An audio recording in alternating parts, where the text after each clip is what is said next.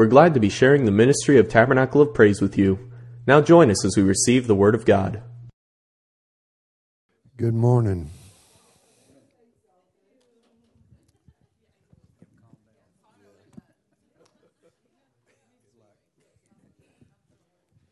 It's my wife.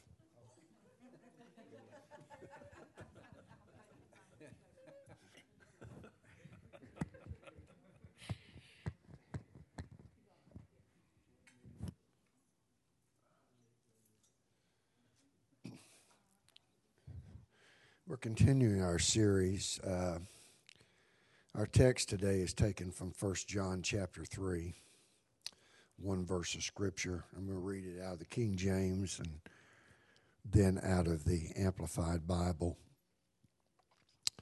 He that committeth sin is of the devil. For the devil sinneth from the beginning.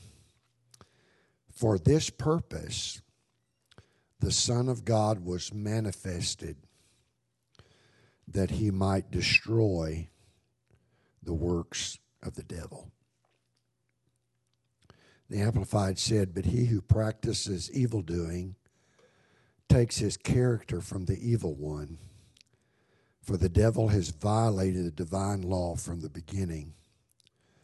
The reason the Son of God was made manifest was to undo, destroy, and dissolve the works the devil has done. Kind of as an aside,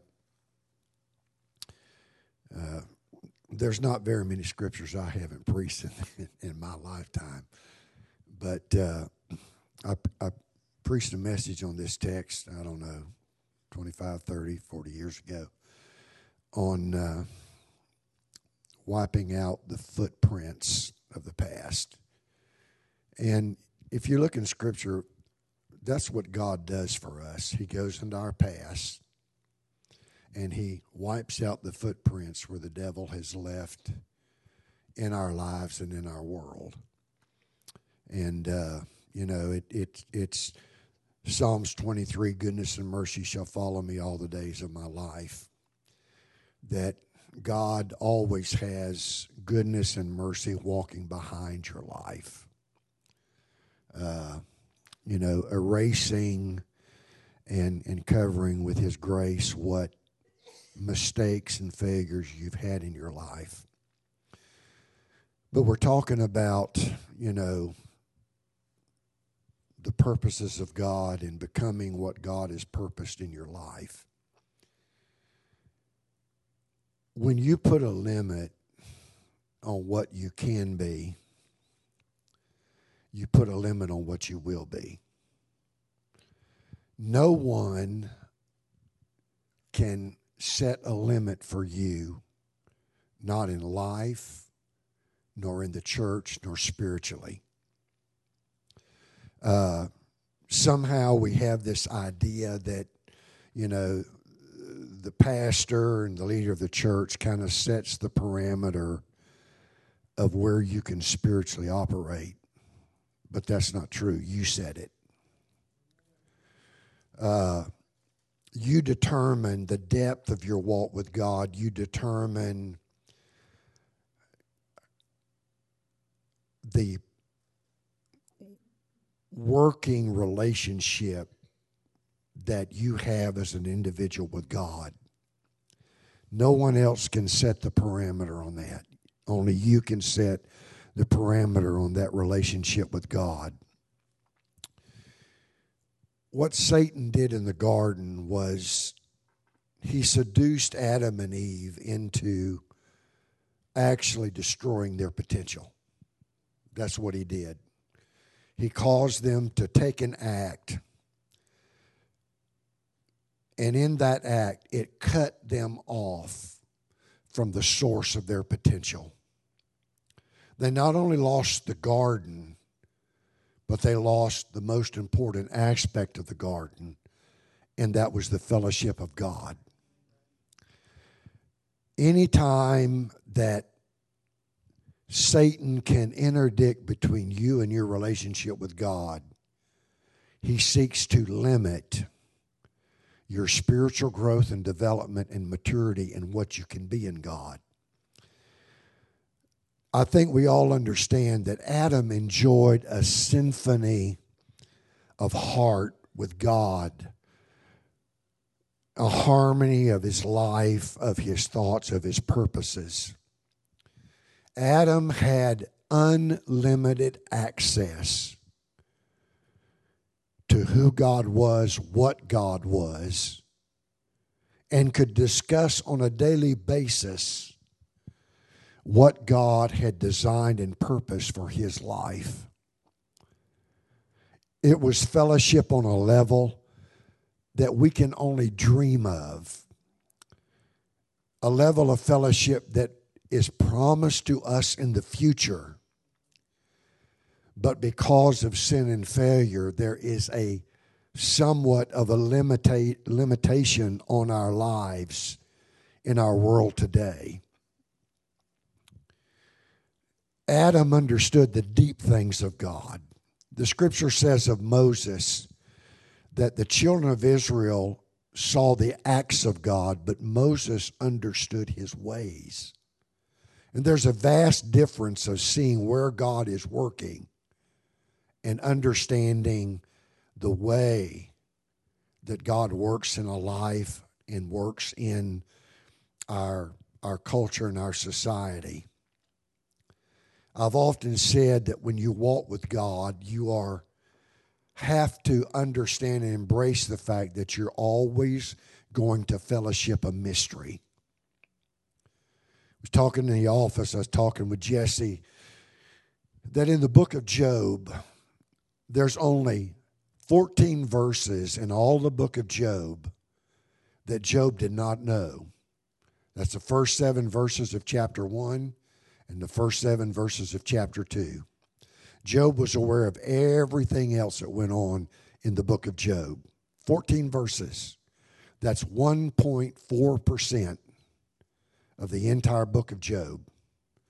So God doesn't have to hide very much from us to keep us in the dark and to cause us to deal with so much mystery in our lives. Jesus said that Satan, that he comes not but for these reasons, to steal, to kill, and destroy. That word steal comes from the Greek word klepto. We understand what a kleptomaniac is. It's to steal, to utterly slaughter and destroy the potential that we have in God. Every negative thing, every negative thought you've ever had in your life never emanates from God. Never. It always comes from the devil. Every kind of attitude that evolves in a culture where one group of people or one characteristic or one segment of a population is diminished, that's the work of the devil. It's never the work of God. It's always the work of the devil. He seeks to minimize, to nullify, and destroy who you are and what God has placed on the inside of you. He's always attacking what you can be and to limit and inhibit your progress and your growth, not just spiritually, but in life. The very thing that Satan offered to man by sin, he said, you will be like God. Adam and Eve were created in the image of God. What Satan promised them, they already had. And man lost what he had by his sin. And we have to recognize that every time we transgress against the law of God, that we diminish who we are. We diminish in some aspect, at least on the immediate sphere of life, what we can be and what God wants us to be in our life. As I said, Adam he enjoyed an understanding. He knew things about God we grope to understand. He possessed a wisdom. I mean, here's a guy that was created an adult. He never went to school. He never matriculated from college. Yet he named every animal. He had the breadth of understanding created in him after the image of God. And what we're doing as Christians is we're trying to recapture in our growth spiritually what Adam lost in the garden.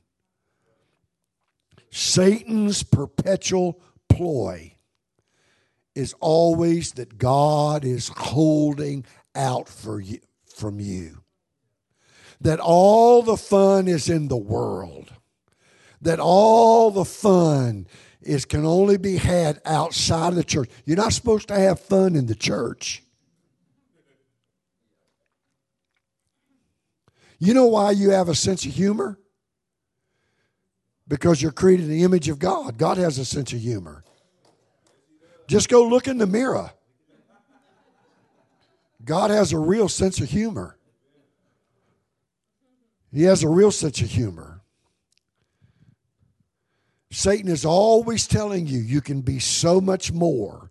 You can have so much more. You can do so much more if you put God out of your life. That is the whole message of our political structure. You got to get God out of school. You got to get God out of the government. You got to get God out of this. You got to get God out of that. Otherwise, you're going to have all of these limitations. You know, the sports world has more intelligence and understanding about how the game of life is played than any politician ever has. Because in a basketball court, you have to play the game inside of boundaries. And the only points that count is when the ball goes through that basket on one end of the court. Every game, whether it's hockey, baseball, football, basketball, they have rules. They have boundaries. One thing I've learned about living for God, I learned from golf. I really did. Because on a golf course, you all face the same course. You all have to deal with the same water hazards. You all have to deal with the same sand traps. You have to deal with the same rough. You all play the same course. And it's the skills that you develop and there's a psychological aspect about playing golf. You have to know the tendency of how your ball flies. You may have a tendency to draw it. If you're a right-hander, that's going from left to right. Or you have a tendency to fade it, which most golfers do. Right-handed is from left to right. And you have to strategize and play. There's some holes you have to accept. The best score I can make is a bogey. And you tee off planning on a bogey because you know that to play it straight up, you're going to double bogey it, triple bogey it. You're just going to add strokes. You have to have a strategy. So it is with life. God is not holding out on us. The game has to be played within the boundaries. The game is enjoyed best when it's played by the rules. Now, I understand recreational golfers play a different game than the pros play. Well, it's not just mini golf. You know, they have no mulligans on the tour.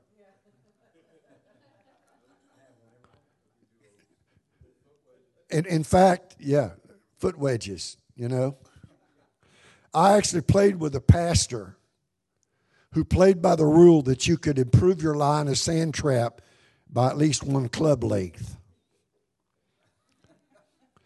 It's almost impossible to get in a trap that you can't go forward or backwards the length of a driver and be out of the trap.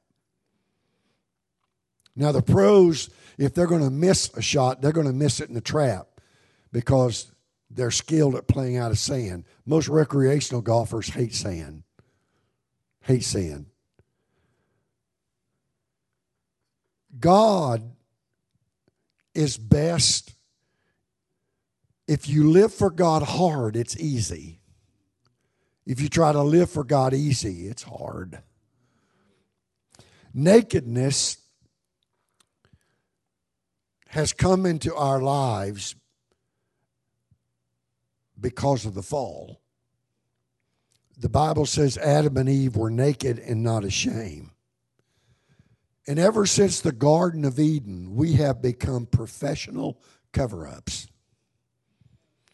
Cover-up just doesn't happen in government. It just doesn't happen in politics.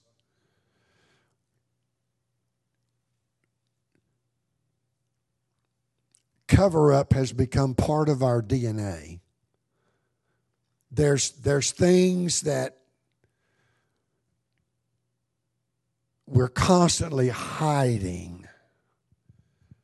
And that's because sin has made us afraid of God, afraid of others, and afraid of ourselves. And the person that we lie to more than anybody else in the world is ourselves. Isn't it dumb? You know you're lying because you're lying to yourself, but you want to believe it. We distort who we are. That's the worst part of sin, is that it has disfigured the image that God has for every human life. Now, in some ways, I understand why God made a multiplicity of races. In other ways, I don't understand. Because it's in the nature of man to somehow make a division between races. But God had a purpose for every race He created. Every race. And as I've said before, there's really only one race. That's a human race. God isn't concerned about what you have done. He isn't concerned about the failures that you have made. In fact, God has anticipated every failure you've ever made in your life. He knew you were going to do it before you ever did it. He knew it. But has God ever stood in your path and tried to prevent you from making that failure? No. All that God has done, He ever liveth to make intercession for us. And God just wants that our faith doesn't fail in the midst of our failure. The worst tragedy of the fall is that it has given us a distorted image of who God created us to be. God isn't concerned about what you've done as long as you can be transparent with Him. And I've said this. When I came to Arlington at the beginning of this church, I made a promise to God that I would never pastor the way I had pastored the previous years of my ministry. I wasn't going to present myself as some perfect image of Christianity. I was going to be me. All my faults, all my failures. And if the people couldn't live with that, they just have to go find another church. Because I'm human. The church is not perfect, has never been perfect, and never will be perfect. If it was a perfect church before you got here, it become imperfect the day you become a part of it. The day I become a part of it. There is no perfect church. As I've said, heaven wasn't perfect. There was a devil in it. There was even a son of the devil found in 12. You'd think Jesus could pick at least 12 people who had it together. None of them had it together, but one of them was the son of a devil.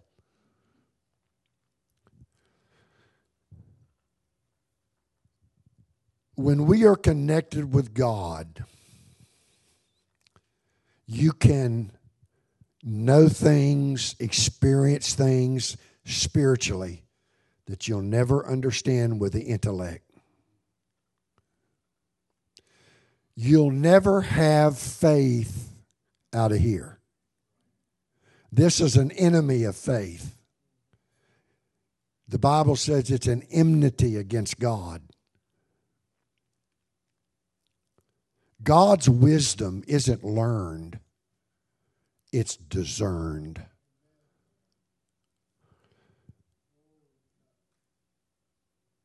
There is an aspect of the humanity that I have become aware of over my years of ministry, and that is that as a human, rarely do we operate any day of our lives at 100% capacity.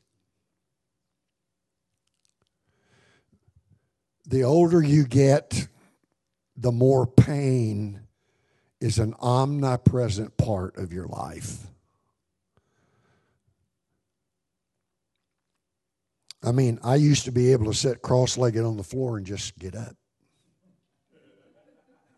Yeah, I used to. I used to be able to high jump over 6 feet, pole vault over 13.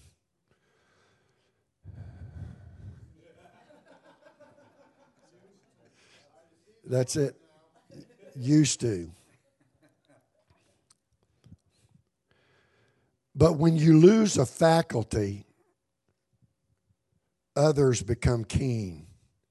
When I first got into the church, we had a revival. There's an evangelist called Dick Masters. And at about 8 years old, he lost his sight. He had some kind of eye surgery and an infection set in, and he lost his eyesight. And so as he grew up, transplants become a part of it, but he decided, he'd lived in a world of blindness all his life. He didn't want to be any different. Now, he was married to this woman. God taught him how to play a saxophone in a dream. He'd never taken a lesson. The guy could forevermore blow a saxophone. He could almost make that thing talk. But in his blindness, he developed. Him and his wife evangelized. They traveled. They pulled this little trailer behind them to carry their equipment in it. And he carried the car keys. Sylvia, his wife, Silly called her, she didn't carry the keys. He carried them. He could pull out a set of keys, a whole host of keys. He'd just feel the key, run his finger up, how the key was cut, and he could tell which key it was. He could tell if you were pouring hot or cold water into a cup just by the sound it made. I remember my pastor, they were staying with him in his house, and so the pastor walked in, and Dick was getting ready for church, and the light was turned off in the bedroom. And Brother Tim said, well, here, let me turn on the light. Dick said, I hope that helped you. It didn't help me a bit.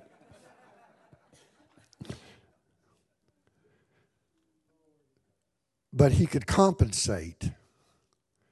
He learned some faculties increased in their sensitivities, but when our spirits are marred, when you're marred spiritually, it's inevitable that you will turn to creation and not to Creator for your source of knowledge and understanding. And that's what's wrong with our world today, is that they are their own source of wisdom. They are their own source of knowledge. Understand this. There's a broad difference between facts and truth. Facts change. There are a lot of things that were absolutely, I was taught in school that were facts that are no longer taught as facts. But truth, what's called axiomatic truth, is true in every culture, in every generation. It has been truth, it was truth, it is truth, and it always will be truth. One of the things the Scripture tells us is to not let our left hand know what our right hand is doing. The right hand in Scripture is a source of authority. Don't ever think that Jesus physically sits at the right hand of the throne of God. This is a description of authority, the authority that Jesus has.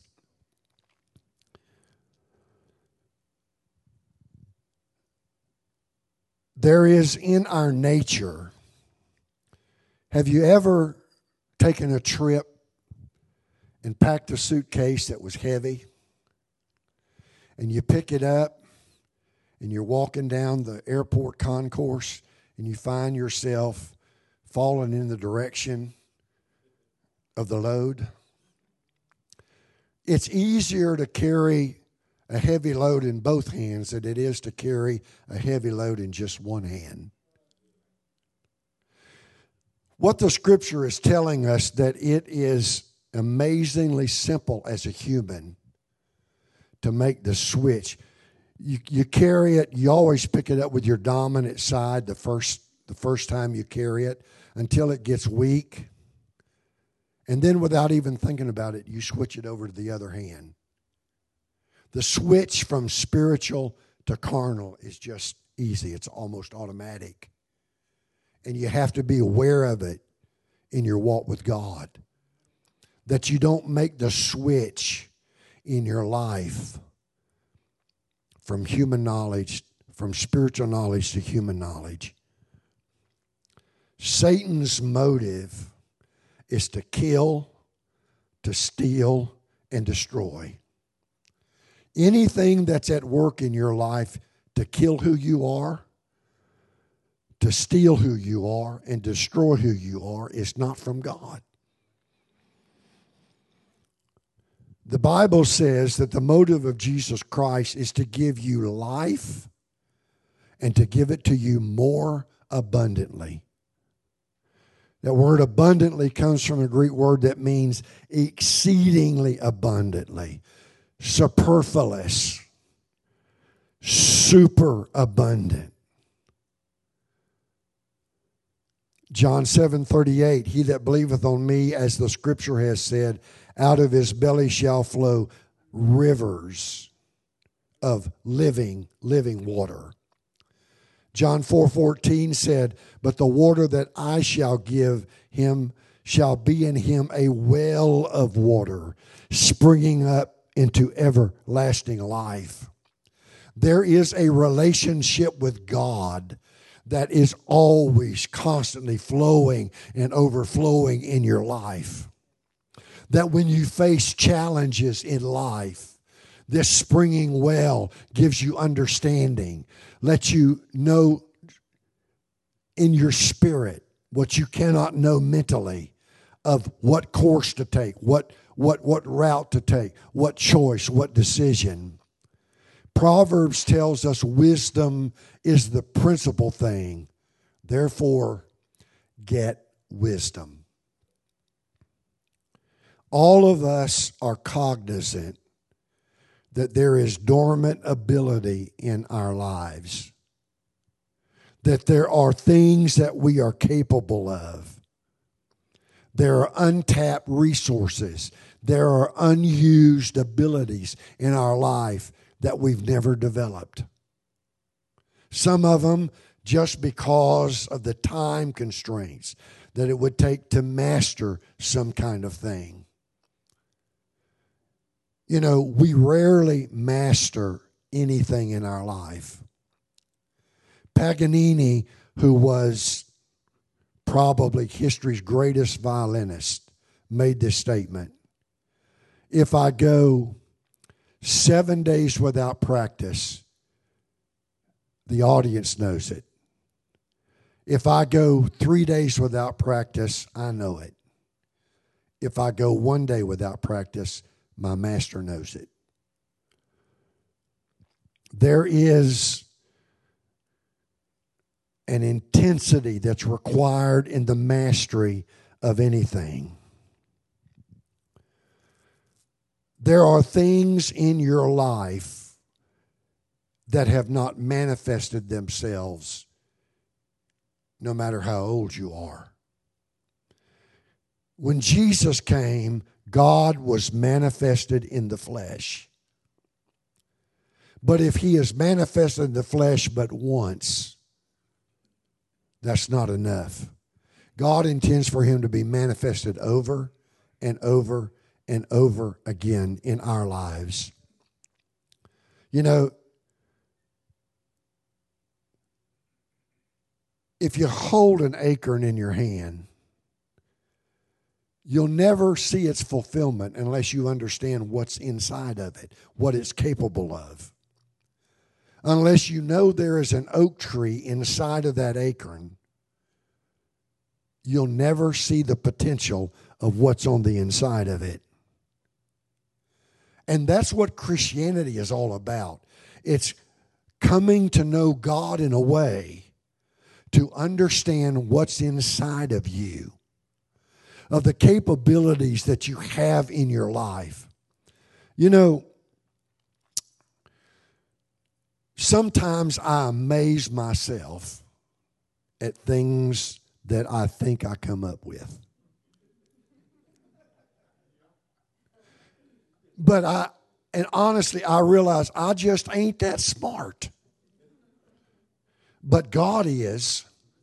And when I connect to his wisdom, there are things that come out of me that are supernatural, that are unbelievable in connection with him. And that's what God wants to operate in all of our lives.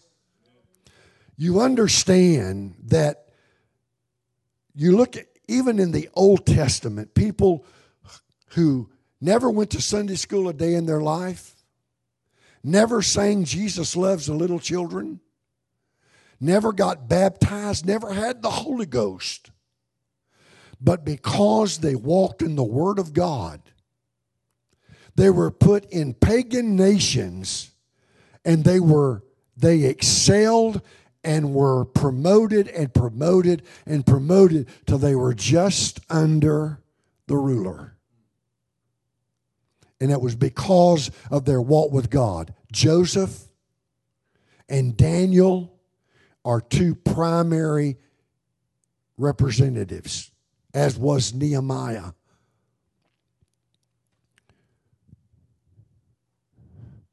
You have to know what God's put inside of you.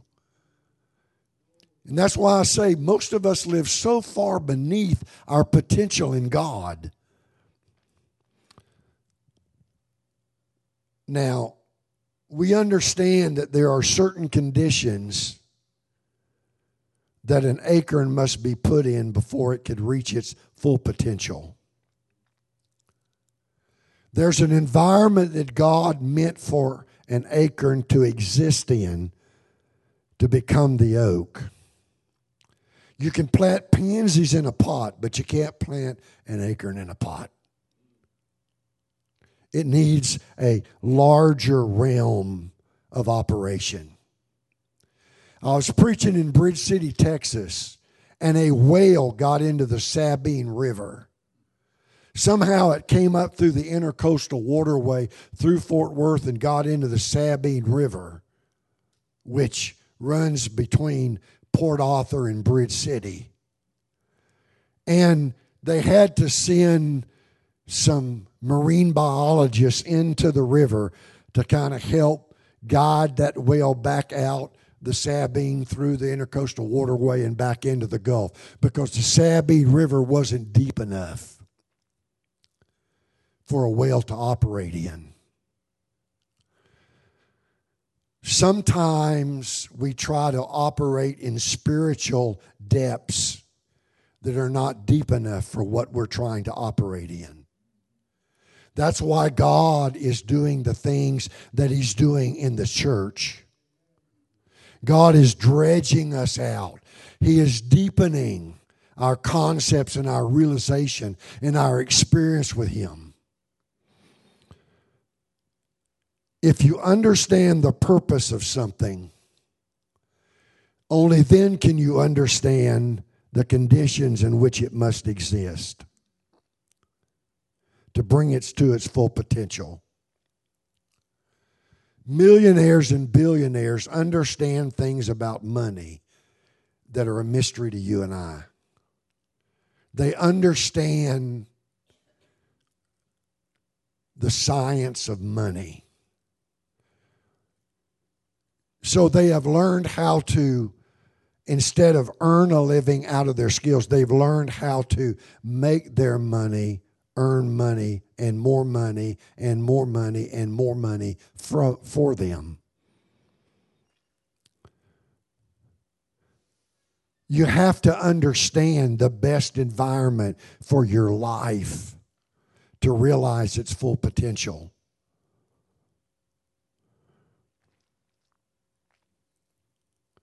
You have to understand the conditions under which something must exist.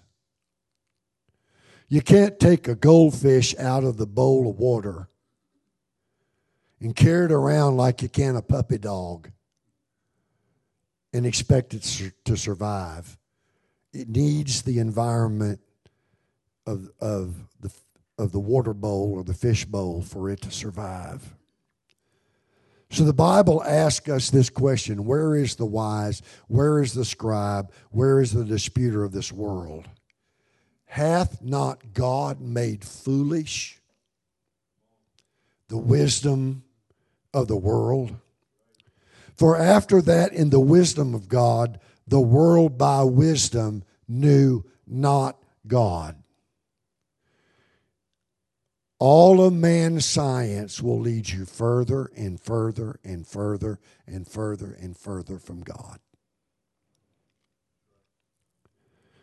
It pleased God. It tickled Him slap to death that by the foolishness of preaching to save them that believe. So what is wisdom? How can you and I live a life of wisdom? We live it by fulfilling God's purpose in our life. That's the best expression of wisdom, is living for the purpose. Now, how does God express His wisdom? There's only one way that's written of in Scripture. And Paul said that when God takes angels and wants them to look into His wisdom, He has them to look into the church. When God wants to matriculate the angels in His wisdom, He doesn't show them creation. He shows them the church.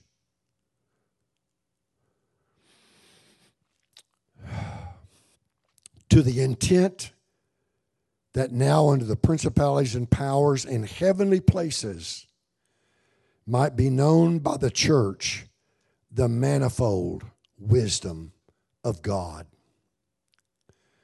Because in the church provides the best atmosphere to restore man to his original purpose in God. It is the best environment. That's why you cannot be saved as a Christian at home by yourself. You need the church. You need the environment of the church. You need the corporate affinity for truth of the church. You need the broad spectrum of like mind, like minds of like precious faith to build you and to encourage you and to give you a reference of life, of how to live life. Because the church, man, is meant to be restored to his original purpose, because it is the environment that God has created. You know why God created the world? He needed a place to put man. But before he ever created the earth and created man, he was the lamb slain from the foundation of the world. Because he knew that for man he was going to build a church. He needed somewhere to build the church, so he built the earth. The earth is the purpose, is the sole purpose of why the church exists. The church is the most important entity on earth today. That's right. Now we have received not the spirit of the world, but the Spirit which is of God, that we may know the things that are freely given to us of God, which things also we speak, not in the words of man's wisdom teacheth, but which the Holy Ghost teacheth, comparing spiritual things with spiritual things.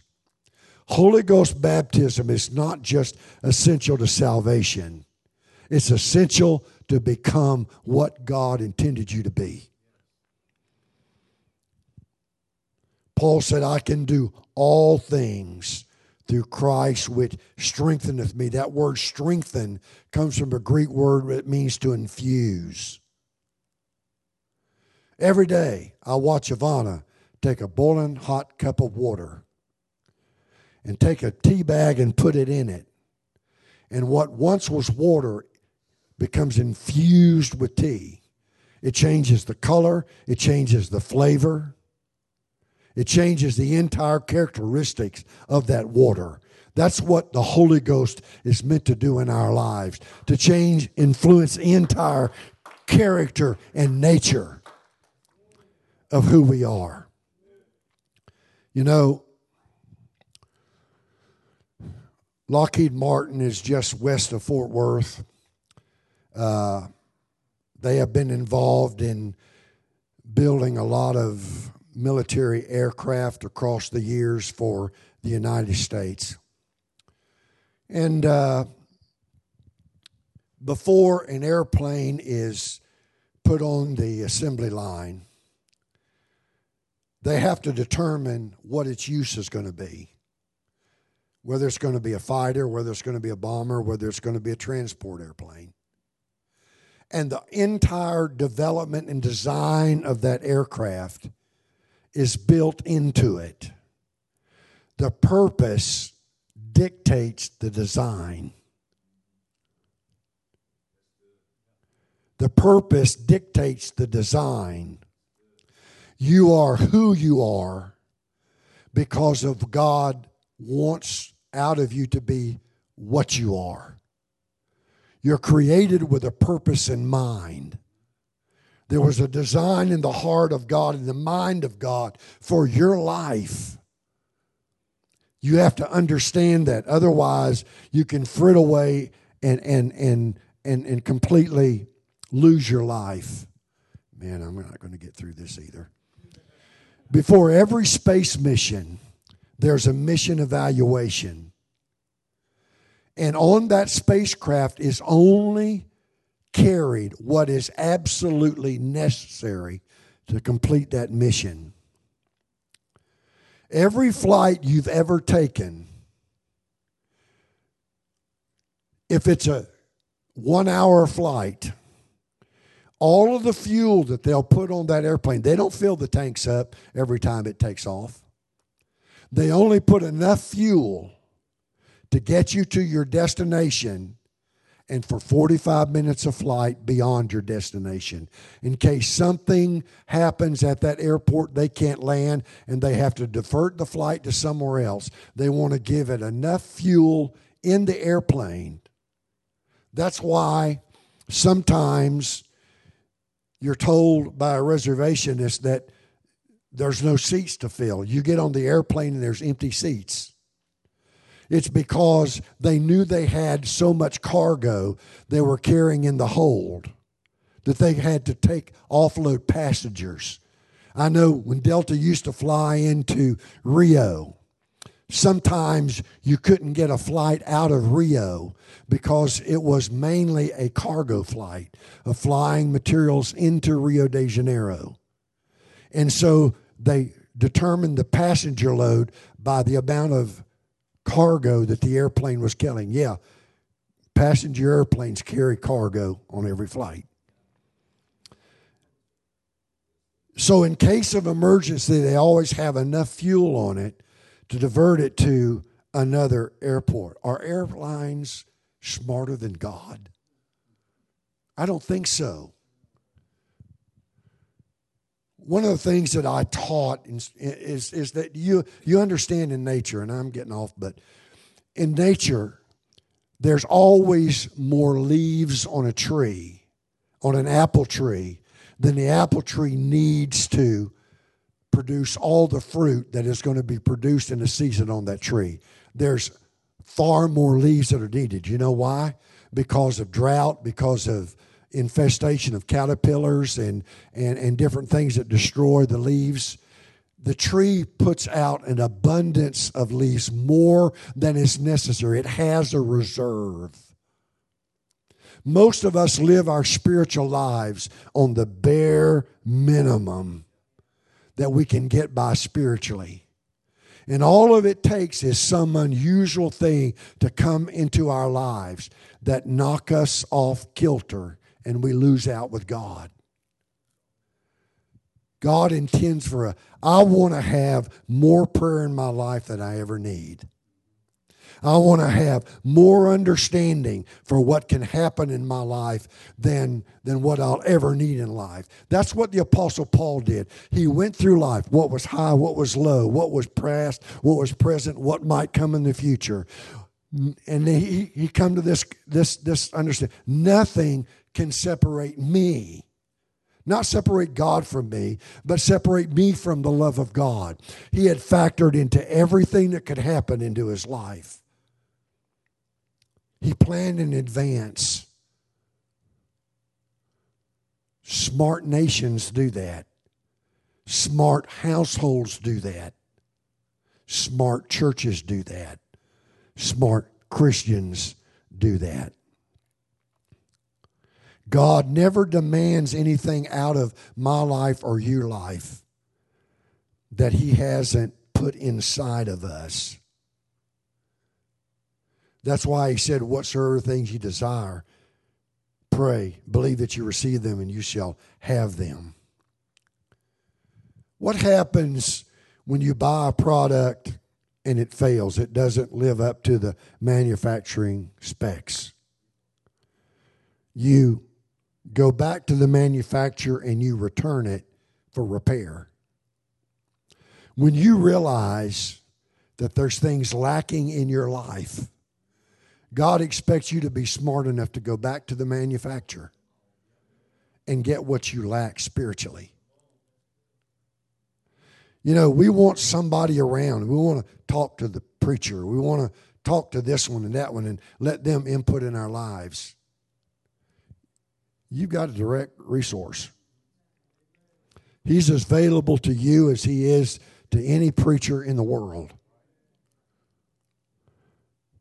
Every day, you have to take your faith back and have it inspected and have it tuned up. Every day, you have to take your experience and say, okay, God, you know what I'm going to face today. You know what I'm going to encounter today. I need you to put into me the ability to face whatever I've got to face today.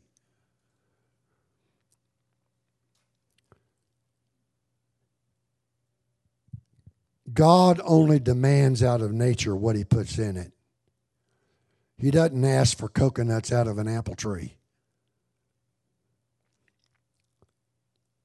Show me one thing in creation that doesn't have the potential to produce what God ordained it to produce.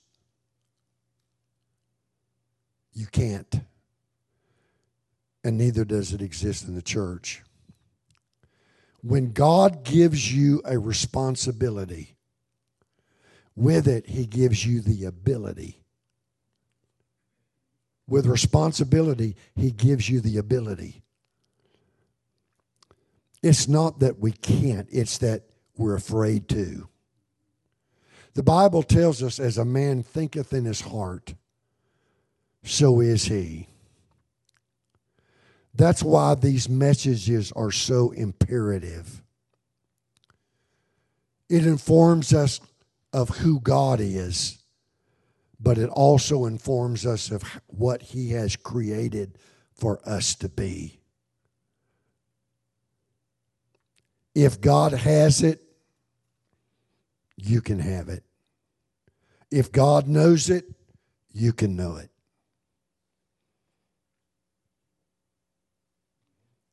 He will withhold no good thing from them that ask him. If he's got it, you can have it. It's fruit. The gifts of the Spirit are limited in their scope, but the fruit of the Spirit is not. Only against the fruit of the Spirit, he said, there's no law needs to be enacted. No restrictions need to be placed on the fruit of the Spirit. Because fruit comes from within. It comes from the nature. Jesus cursed the fig tree because it was not living up to its potential.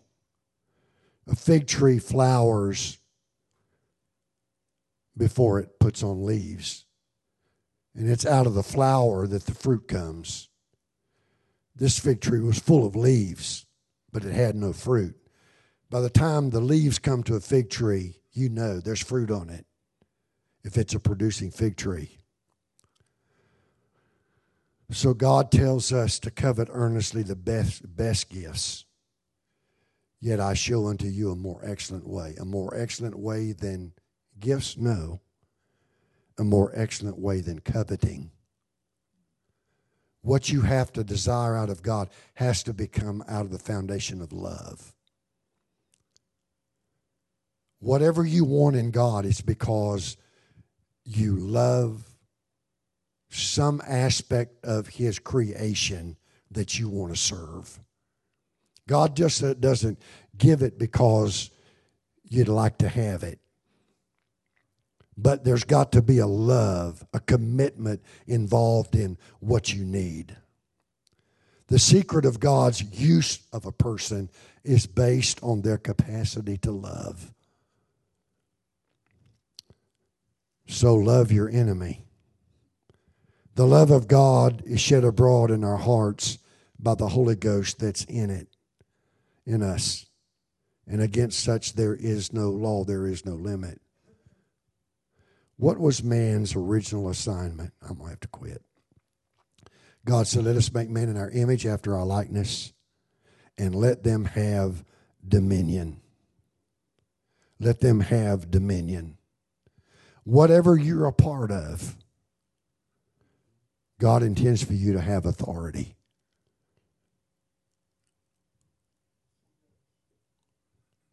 You are more than what others see in you. You are more than what you expect out of yourself. And so the question this morning is, are you utilizing the dominion that God has placed in your life? Are there people and things? When a person is elected president, with it comes an authority of that office that doesn't exist in any other office of our nation. No one but the president can exercise executive privilege. He has authority and dominions that nobody else has. When you are baptized and you have the Holy Ghost, there's an authority that comes with it. There isn't any habit you can't overcome. You weren't created to be controlled by anything but God. You were created to be in control and to have the government of things that are a part of your life. I close with this. Teddy Roosevelt made this statement: ability needs responsibility to expose possibility. Ability needs responsibility to expose possibility. If you want the ability for something, take responsibility for it, and God will give it to you. Amen. I pray you're getting some good out of this. For more information about Tabernacle of Praise, look us up online at tabernaclepraise.org. We want to hear from you, so be sure to connect with our Facebook page. We also have a free app that you can use to keep up with events or be notified of bad weather, and you can listen to our sermons directly from the app. Thank you for listening, and have a blessed day.